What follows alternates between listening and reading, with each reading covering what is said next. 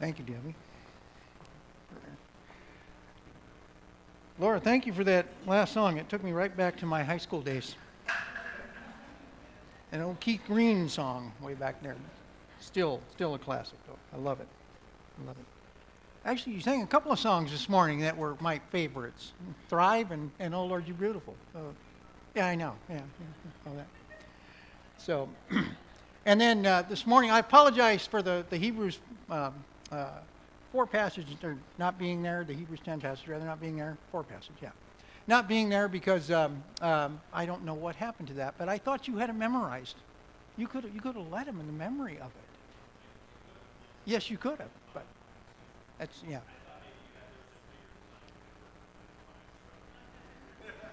Good save. Okay. Anyway, that passage will be coming up a little bit later, so we will get to that in that. But if you have your Bibles, you can get them open to Acts chapter 17. That's where we're going to be at this morning. And I've entitled this sermon, Our Owner's Manual. I'm going to explain a little bit about what I mean by that, because there could be a lot of misconceptions with that as well. But if you buy something new, like a chainsaw, you get an owner's manual with this. And many of you know, perhaps, that back in September when we were on vacation, there were some folks that decided they needed about $4,000 worth of tools that I had in my garage, worse than I needed them. And so they kind of cleaned me out of it, and one of them was my chainsaw. And so I just finally bought a new one, and I got this owner's manual, and I kind of looked through it, because, you know, the owner's manual tells me what kind of mix I need to run in the chainsaw, whether it's 50-to-1 or 40-to-1, whatever it is. It tells me how to sharpen the teeth on the chain right, you know, at this angle, not that angle. It tells you how to cut things right so you don't hurt yourself. It tells you what to be careful of. It has all kinds of safety precautions and everything in it, right? And so let me ask you this question. How many of you actually read an owner's manual when you get it with something? 6 of you. Okay, you can all go. You can all go. So, okay. But, you know, most of the time we get something new, and, you know, I kind of glance through the owner's manual and stuff, and it's like, I got this new phone.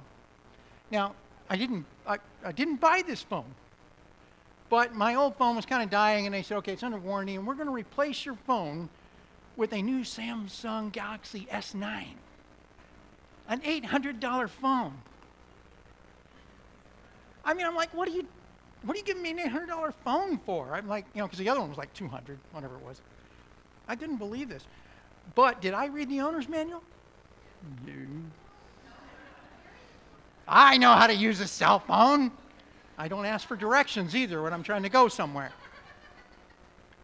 And so I have been discovering over the past number of weeks and months as I've had this phone, new features that this phone has that I don't know how to shut off when it happens. This morning, the alarm goes off on my phone, has this nice little chime thing, and then this voice says, it's 6:45 a.m. And it was not my wife's voice.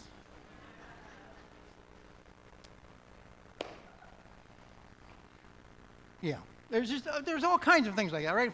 And there's probably a lot more this thing does, that if I read the owner's manual and take the time to do it, I would know how to use that phone. I would know how to make it work better for me than it does. We have an owner's manual that God has given us to help us understand how we're supposed to function. How is it we are supposed to live in this world that we're in. Now, let me say this. There's a big difference between the kind of owner's manual I'm talking here with the chainsaw or the cell phone or whatever, and the kind of owner's manual I'm talking about that God has. Because the difference is this. I bought that chainsaw. I got the cell phone. I own those. Okay? We do not own God. He owns us. And that owner's manual that He has given us is His revelation to us to say, hey, here's how you're supposed to work. Here is the proper angle. If you sharpen things, you'll be able to cut through life in this world easily. Here is how you can stay safe. Here is how you can escape the evil corruption that's in this world. I am giving it to you because you belong to me.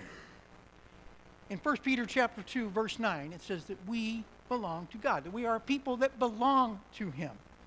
In 1 Corinthians chapter 6, verses 19 and 20, we read this. Do you not know that your bodies are temples of the Holy Spirit who is in you, whom you have received from God? You are not your own. You were bought with a price. Therefore, honor God with your bodies. We have been bought by our owner. He has bought us back when we just were destined for nothing but just hell, period, and life eternally apart from him. He sent his son, Jesus, to rescue us and to buy us back from that, and he owns us. But he didn't leave us alone. He just could have rescued us from that and said, okay, have fun. You're on your own. Figure it out. He didn't do that. He gave us our manual, our owner's manual, and said, here is my revelation to you on how you can live. Here is how you can escape the corruption in this world. The owner's manual we have teaches us about our relationship with God and what that needs to look like, as well as how to live in this sin-sick world. It is called the Bible.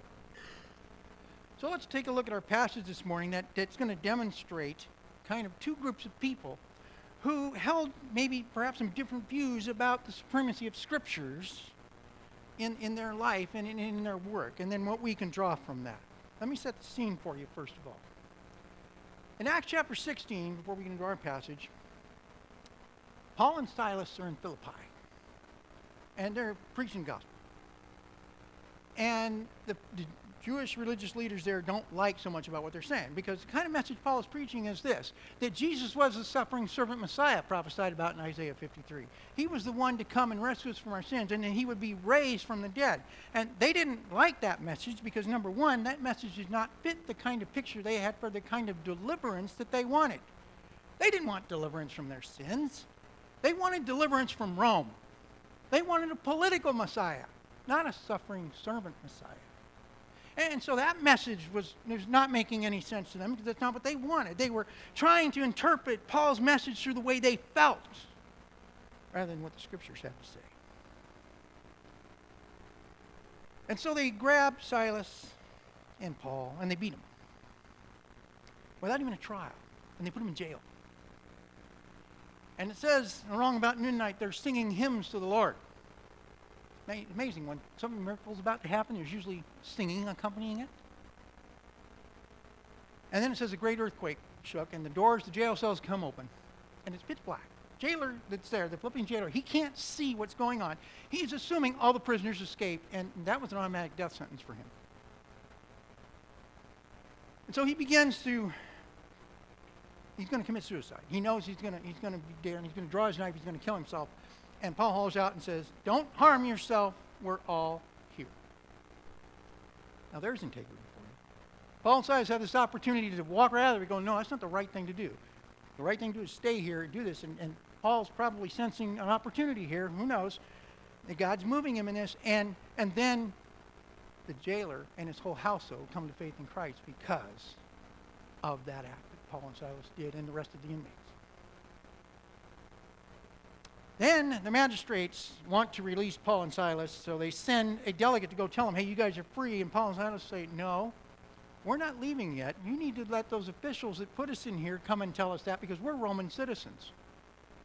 And the magistrates went, uh-oh.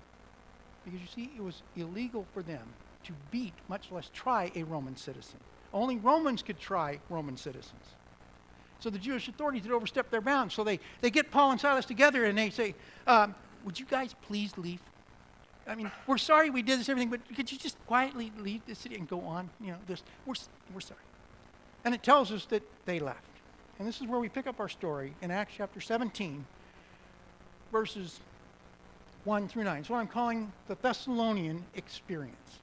Paul and Silas are coming to Thessalonica. It's a city that's on a major highway. It's probably about 200,000 people. It's full of all kinds of things in terms of morality and political things and idolatry and just all kinds of garbage stuff. It's also a major trade center, and there was lots of people moving through in this. And so this is where Paul and Silas are moving to next, is Thessalonica. And this is what we read. Follow along, beginning at verse 1. When Paul and his companions passed through Amphipolis, I can't pronounce that, I'm sorry, and Apollonia, they came to Thessalonica, where there was a Jewish synagogue. As was his custom, Paul went into the synagogue, and on 3 Sabbath days he reasoned with them from the Scriptures, explaining and proving that the Messiah had to suffer and raise from the dead. "This Jesus I am proclaiming to you is the Messiah," he said. Some of the Jews were persuaded and joined Paul and Silas, as did a large number of God-fearing Greeks and quite a few prominent women. But other Jews were jealous, so they rounded up some bad characters in the marketplace, formed a mob, and started a riot in the city. They rushed to Jason's house in search of Paul and Silas in order to bring them out to the crowd. But when they did not find them, they dragged Jason and some other believers before the city officials, shouting, "These men who have caused trouble all over the world have now come here, and Jason has welcomed them into his house. They are all defying Caesar's decrees, saying that there is another king, one called Jesus." When they heard this, the crowd and the city officials were thrown into turmoil. Then they made Jason and the others post bond and let them go. Look what is happening here. They go into Thessalonica, and Paul does what he always does first. First, he goes to the Jews in the synagogue and he shares. And there's not really much of a response there. Then he goes into the city marketplace, and there's more people that respond, and some prominent people respond to this message. And they want to give their lives over to Jesus. And the Jewish leaders don't like this, because they're losing control of the people. They're losing perhaps maybe their ways of making money or whatever else it was.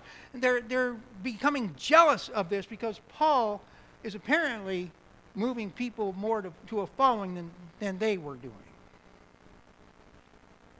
Maybe they were they heard about what happened in Philippi, and they didn't want to go through that again as well. As I said, Thessalonica was not a very moral city. It had all kinds of immorality in it. Perhaps some of the messages that Paul was preaching that challenged their perspective on morality. They wanted to live in morality, and they wanted the scriptures to be able to affirm that how they were living was okay. And Paul maybe comes along, Silas, and says, "No, this is not okay. This is not something that God is pleased with."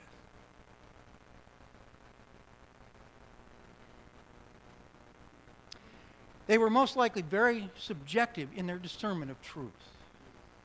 That the Thessalonians would hear something and they would decide, okay, does this make me feel good or not? If it makes me feel good, it must be right. If it makes me feel bad, it must be wrong.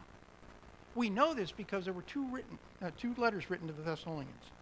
1 Thessalonians and 2 Thessalonians. In 1 Thessalonians, Paul writes to them after he's left after this visit. He writes to them about the coming times, about Jesus returning again, and about the things that they need to be doing while they're preparing for Jesus' return. And at the end of that passage, the end of that book, in chapter 5, verse 21, we read this. "Cast everything," he writes to the Thessalonians, "cling to what is good, shun what is evil." Because apparently they didn't do that. They didn't test everything. So he has to write to them to tell them, do this. Don't just be taken by what you think is good inside, but take that and compare it against the scripture and test it. And if it matches it, then hold on to it. But if it doesn't, throw it away. Don't have anything to do with it. He has to write a second letter to them in 2 Thessalonians because, as the human spirit always likes to do, it does a pendulum shift. And so he tells the Thessalonians, okay, you need to be ready for Jesus' return. He's coming back. He's doing all these things. And so they went from here of basically not regarding it at all and testing things to way over here of saying, Jesus is coming back tomorrow. Let's quit work. Let's just get lazy. Let's not do anything. Let's just wait for the return. And Paul writes 2 Thessalonians to them to tell them, you guys didn't get that right. You're supposed to be found waiting, watching, and working until he returns. That's my summary of 2 Thessalonians. Okay? That's the bottom line. You need to be about doing this. And so he's trying to encourage them to test things against Scripture. Apparently they weren't doing that up until this point. And so when Paul visits them in Thessalonica, that's why they were having such a hard time. They weren't testing the things that Paul was saying. They weren't looking at it, see, is this something God's really saying? They weren't open to that. Paul comes along and tells them, hey, we have a Savior. It's Jesus. This is what he's done. And there's an owner's manual. It's the Scriptures. Here, let me tell you about them. They did not like hearing that. So Paul and Silas had to leave town. And that takes us to the next part of the passage in Acts chapter 9. Verses 10 through 16 is what I call the Berean experience. Now let's look at this and contrast it with what happened in Thessalonica. Here's what we read, beginning at verse 10. As soon as it was night, the believers sent Paul and Silas away to Berea. On arriving there, they went to the Jewish synagogue. Now the Berean Jews were a more noble character than those in Thessalonica, for they received the message with great eagerness and exclaimed the scriptures to them. They examined the scriptures every day to see if what Paul said was true. As a result, many of them believed, as did also a number of prominent Greek women and many Greek men. But when the Jews in Thessalonica learned that Paul was preaching the word of God at Berea, some of them went there too, agitating the crowds and stirring them up.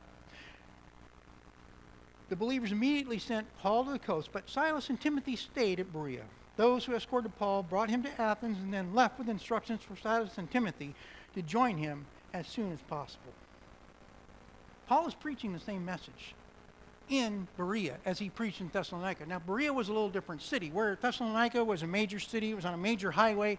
Berea was quite a bit smaller. It was on an off-beaten track. It wasn't too far from Berea, but it was not the same kind of hustle and bustle that was in Thessalonica. But nonetheless, the Jewish leaders caught wind that Paul and Silas were there.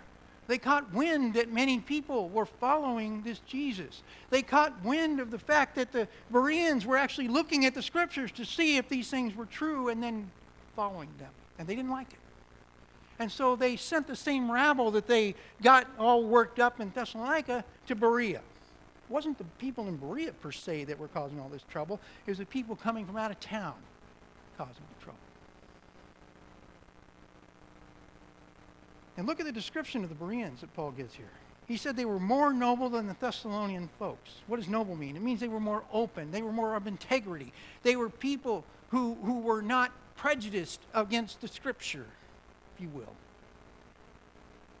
They were more open to what Paul was having to say, but they didn't stop there. They didn't just go, okay, well, that sounds good. Maybe we'll follow that. No, they took what he said, and then they went back to the Scripture and said, Paul's saying this. Scripture says that. Oh, guess what? These harmonize. These work together. It proves it. There's every reason to believe that as they found things that Paul would have taught that were not true, they would have jettisoned those. That's why they were noble.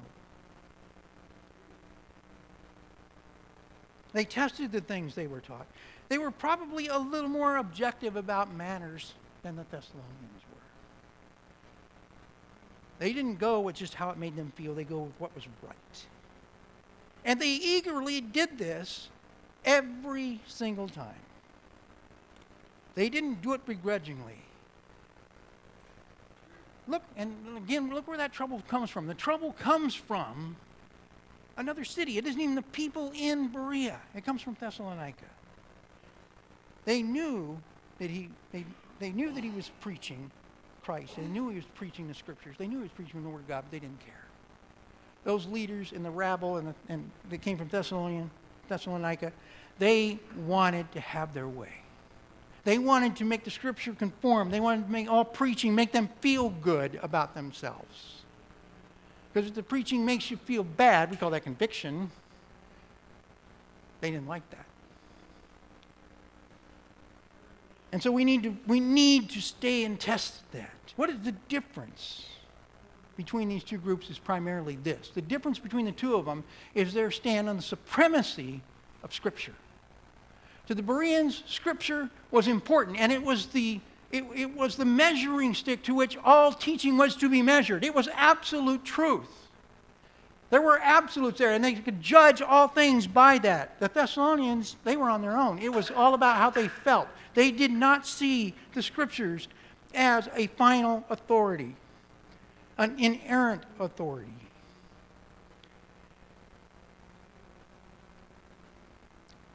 They apparently did not see this. They didn't. The Bereans understood perhaps what Paul would be.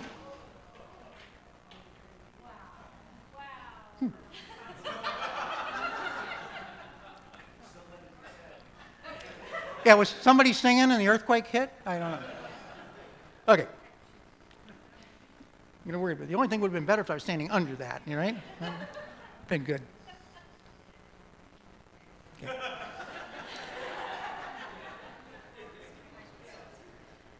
We definitely have to send video of that to Bill. That's going to be so good. Okay. The Bereans, I think, understood the concepts like that Peter would write later in 1 Peter 1:21 when he said, "No interpretation of prophecy has come by the prophet's own hand, but men moved by the Spirit of God." Write these things down. He also understood perhaps what we read in our responsive reading of 2 Timothy 3, where all Scripture is God-breathed and is profitable for reproof, for correction, for training in righteousness. Bereans were putting that into practice. It seems the Thessalonians didn't care about doing that because they wanted what they wanted and they didn't want anything to stand in that way. One group stood on the foundation of absolute truth, while the other stood on the winds of change blown about by the wisdom of the men or culture or society they were in. And Scripture tells us this is going to happen. Scripture tells us that even though folks know God, they're going to deny Him as God. Take a look at this in Romans chapter 1, verses 18 and following. The wrath of God is being revealed from heaven against all the godlessness and wickedness of people who suppress the truth by their wickedness. Since what we've made known about God is plain to them, because God has made it plain to them. For since the creation of the world, God's invisible qualities, His eternal power and divine nature, have been clearly seen, being understood from what has been made, so that people are without excuse. For although they knew God, they neither glorified Him as God nor gave thanks to Him, but in their thinking they became futile, and their foolish hearts were darkened. Although they claimed to be wise, they became fools, and exchanged the glory of the immortal God for images made to look like a mortal human being, and birds and animals and reptiles. Therefore, God gave them over in the sinful desires of their hearts to sexual impurity, for the degrading of their bodies with one another. They exchanged the truth of God for a lie and worshiped and served created things rather than the Creator, who is forever praised. Amen. So what does this all mean to us? Preaching and living out the message of the gospel and being in a living relationship with God may not always be popular in our culture. In this culture today, they may look at us and they may call us fools. Pastor Sean started his series in 1 Corinthians, and last Sunday's message was about being fools for Jesus. Not being foolish. But from the world's perspective, if we follow God, they say that's foolish because God is dead. He's long gone. And in this society of humanism and hedonism and narcissism and all of these other isms that are here today, man wants to be the center of it all. And to say that there is a God means then we have to say that there is something that He has to say about how we need to live and how we need to behave, and we need to be in submission to that. So the easy thing to do, get rid of God. Get rid of the Word. Get rid of those things.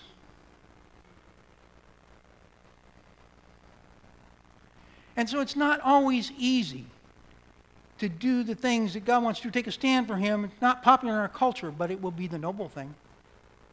It will be the right thing. It will be the true thing. Scripture tells us that we are going to have these kind of problems. People are going to take a look at the way we're behaving and living for Jesus, and they're going to say, that's kind of weird. And they're going to have kind of different names for that. Take a look at this in 1 Peter chapter 4, verses 3 and 4. For you spent enough time in the past doing what the pagans choose to do, living in debauchery, lust, drunkenness, orgies, carousing, and detestable idolatry. They are surprised that you do not join them in their reckless, wild living, and they heap abuse on you. Something's changed. And you're no longer living that way, and now because you're following Jesus, and now you have a moral authority that you are submitting to. See, the world today doesn't want to live with a moral authority, our culture. They want to have freedom. But they want to have freedom without form. Okay? Let me explain the difference here. Freedom with form means this. We are free in Christ. There is a form. God's Word establishes the parameters and says, here's how you need to live in this world in relationship with me to escape the corruption that this world is. You can be free from the tyranny of sin. You can be free from all of the stuff that comes your way this way. And you can rest in me in the middle of this chaos. Because if you follow me, you truly are free. But there's a form. Our world today wants a form without freedom, which leads to chaos. Freedom without form simply means this. I want what I want, and any way I want to get it is okay. And there are no rules. The problem with that kind of freedom is this. My freedom without rules is going to allow me to go and do this way, and I can end up infringing on Debbie's freedom. And so now I'm stepping on her because there's no form. There's nothing that is right. There's nothing that's moral. There's no standard. And that's why we see that today where all of a sudden life is not sacred anymore because there's nothing to judge it by. Get rid of God and get rid of the things that are there. All of a sudden there is no standard to submit to say life is precious because God created it. Marriage is not sacred because there is no God and there's nobody to answer to. Therefore, God didn't create marriage. God didn't create one man, one woman. So, hey, if you want to be married as a homosexual couple, a lesbian couple, that's okay because there is no God, there is no morality. You don't like what gender you were born? No problem. We can fix that. You were born a woman and you don't like that and you want to become a man because you just feel that would be the right thing. Hey, we'll make you a man. And then 15 years after that, if you really want to go back to being a woman, we'll fix that too. When there is no form, freedom turns into chaos. Our world also confuses agreement and acceptance. They think unless we agree with them, we do not accept them. That if I do not agree that my two nieces are okay to be lesbian, and I tell them that God's word says this is not something that honors him, they think that I don't accept them and I don't love them because I don't agree with their choice. And the world confuses agreement and acceptance. My wife and I do not always agree. She says she's always right.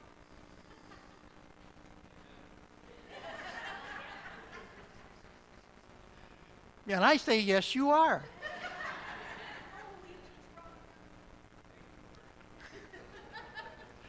After 35 years of marriage, you know the right thing to say. But that means just because we disagree, it does not mean we don't accept each other. We don't stop loving each other because we disagree, or we might not like each other for a little bit, but we don't stop accepting and loving each other. And that is a concept that for some reason, the reason I believe is sin, is foreign to the world. Just don't get it. That we can't disagree with them and still accept and love them. They'll call us bigoted and narrow-minded, old-fashioned, whatever other thing you want to come out there when we confront them with the truth. And let me say something about confronting the truth here so I don't forget it. When we hold out the word of life to people and we're going to confront them with truth, we must do so in love. Not judgment, not holier than thou.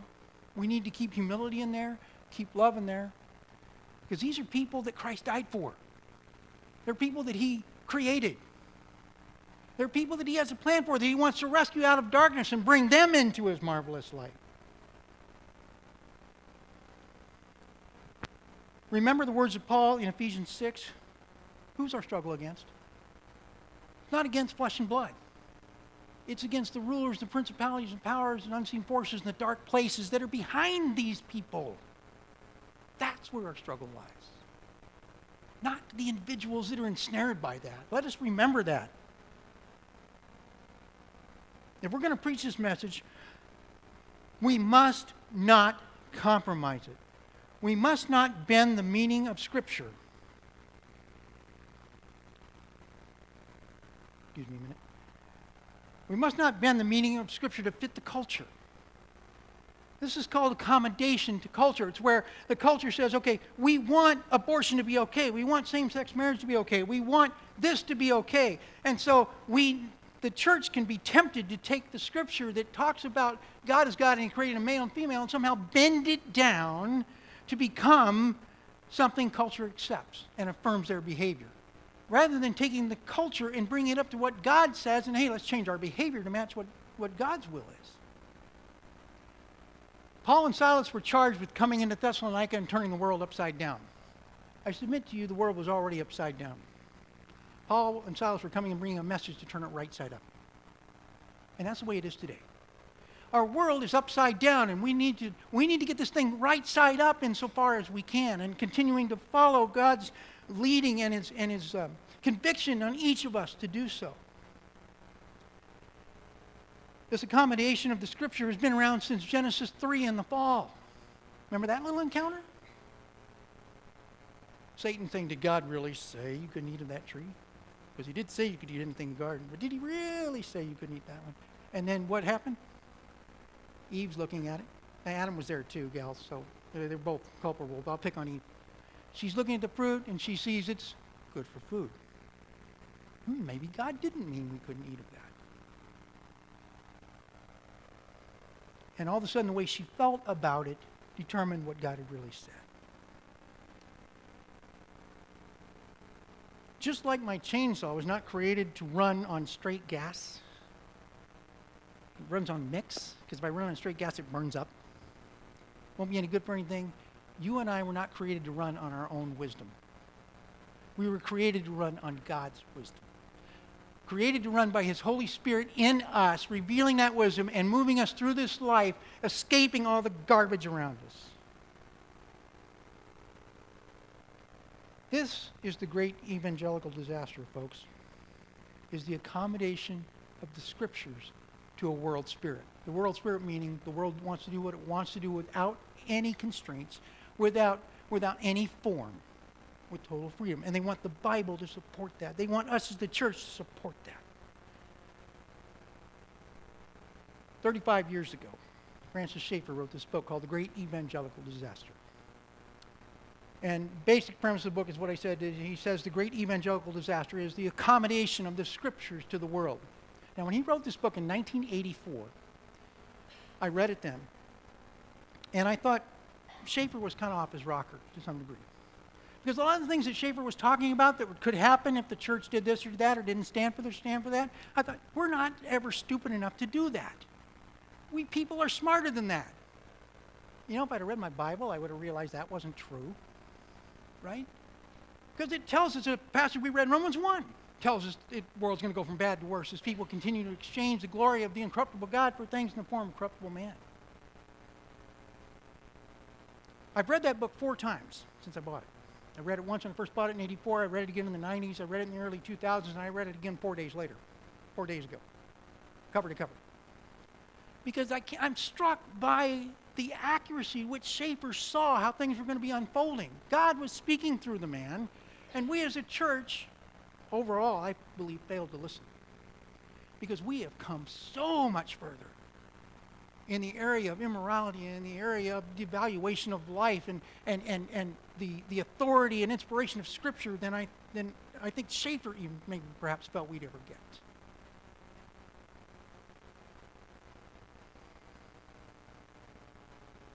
The message of the Bible does not turn the world upside down, but rather it pleads with it to get right side up. The message of the Bible is this. It is Jesus Christ and how we can have a relationship with God through Him. That relationship that God originally created us for back in Genesis that was destroyed by the fall, and then God sending His Son to die for us on a cross and raise again from the dead so that we might have life and have it to the full in that relationship with Him.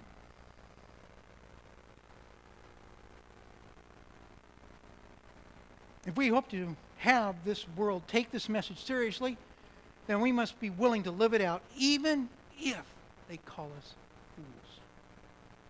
We need to live this message out. In 1 Peter chapter 2, verses 9 and 10, Peter writes about our position, and he uses the word here for call out ones, is the word ecclesia, which is talking about the church. Follow along as I read. But you are a chosen people, a royal priesthood, a holy nation, God's special possession, that you may declare the praises of Him who called you out of darkness into His wonderful light. Once you were not a people, but now you are the people of God. Once you had not received mercy, but now you have received mercy. He goes on to talk about the persecution and everything is going to be surrounding him. But he says Peter does to his readers, stand firm.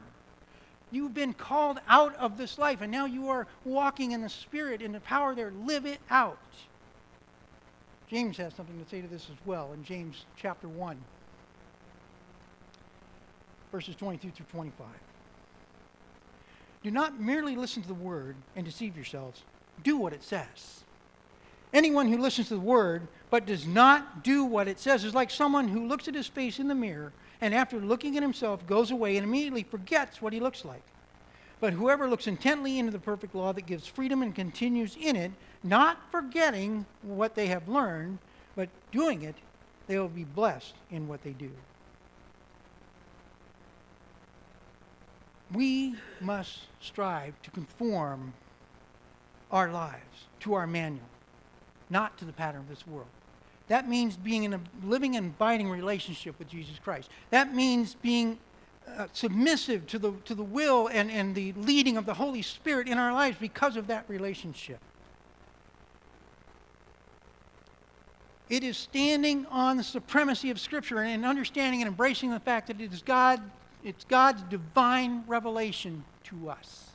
It is not something made up and something mythological. It is God's revelation of Himself to us and about how we can live in this world apart from the corruption that is here. It is our owner's manual. And we need to test everything we encounter by that word.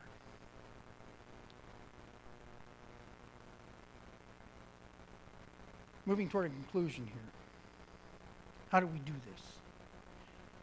It's good that we come Sunday morning and we hear messages like this, but how can we put into practice as we look at these two groups, the Bereans and the Thessalonians, and their view of Scripture?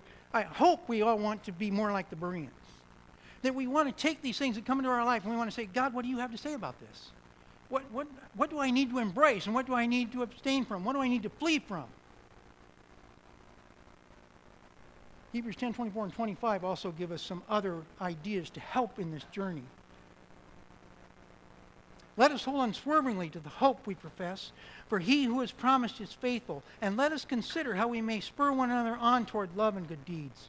Let us not give up meeting together as some are in the habit of doing, but let us encourage one another, and all the more as you see the day approaching. It's wonderful that we come here on Sunday morning and you hear me expound the Word, or Pastor Sean expound the Word, but are we taking this and are we looking deeper? Or are we going back to the Scripture and saying, okay, this matches, or no, I got some questions here. Paul invited his readers, the Thessalonians, to do that. We're inviting you to do that. Go back to the Scripture. See if these things are true. Don't just check your brains out, but engage. One of the ways that we do this is through our connection groups. Our connection groups go through and they meet at various times throughout the week, but pretty much all the groups take the sermon that is preached on Sunday morning, and they go back through and they look at the sermon, dig deeper into the Scripture to see what is there. Now, the really cool thing about this is not only do we get deeper into the Scripture and learn more about this, and you could do that on your own, but when you're in a group of people, their gifts and abilities and insights and how the Spirit's working through them, you get to glean from. And you get to see things that are different than perhaps even you thought. And can be a very educational experience, if you will. Connection groups give us a chance to practice what the Bereans did. And so I point that out to you because that's one of the things that we do. But there's an opportunity for you. You can join those. We're going to have some time next month where we're going to be highlighting our groups again and maybe starting a couple of others. But this is something that we find to be very helpful. And as we met with the leaders yesterday, they're sharing their testimony. What's going on in the group was awesome. The stuff that was happening there as people dig deeper into the Word. Gives us a chance to test these things. We need to make sure that the message that we are saying, the message we're preaching, is not a dumbed-down version to the world spirit. It's not accommodation. It needs to be truth and absolute truth and the way God has revealed it. Because here's the thought for you. When we share a lost message, and that is what a message is, it's been dumbed down and it's been gutted of all of its importance that God has put in it. when we share a lost message with a lost culture or society, they are still going to be lost. Just because we make them feel good about themselves doesn't mean they're going to be found. Now, sometimes we share the truth and people feel good about the truth. Yes, that happens. I'm not throwing that out. But we don't dumb down the Scripture just to make people feel good. Just because people don't believe it or we don't believe it doesn't make it not true. Let's say, for whatever reason, I decide I no longer want to believe in the law of gravity, because it cramps my style. Okay? I mean, I want to fly. And so I just say, I'm not going to believe in gravity anymore. I'm going to make the law of gravity come, and I'm going to reword it to fit my desire. And so then I test my new theory.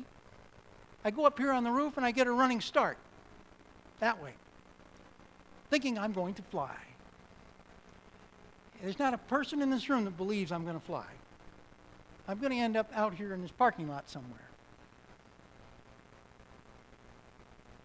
Doesn't matter how much I change, how much I don't believe it, the law of gravity still exists.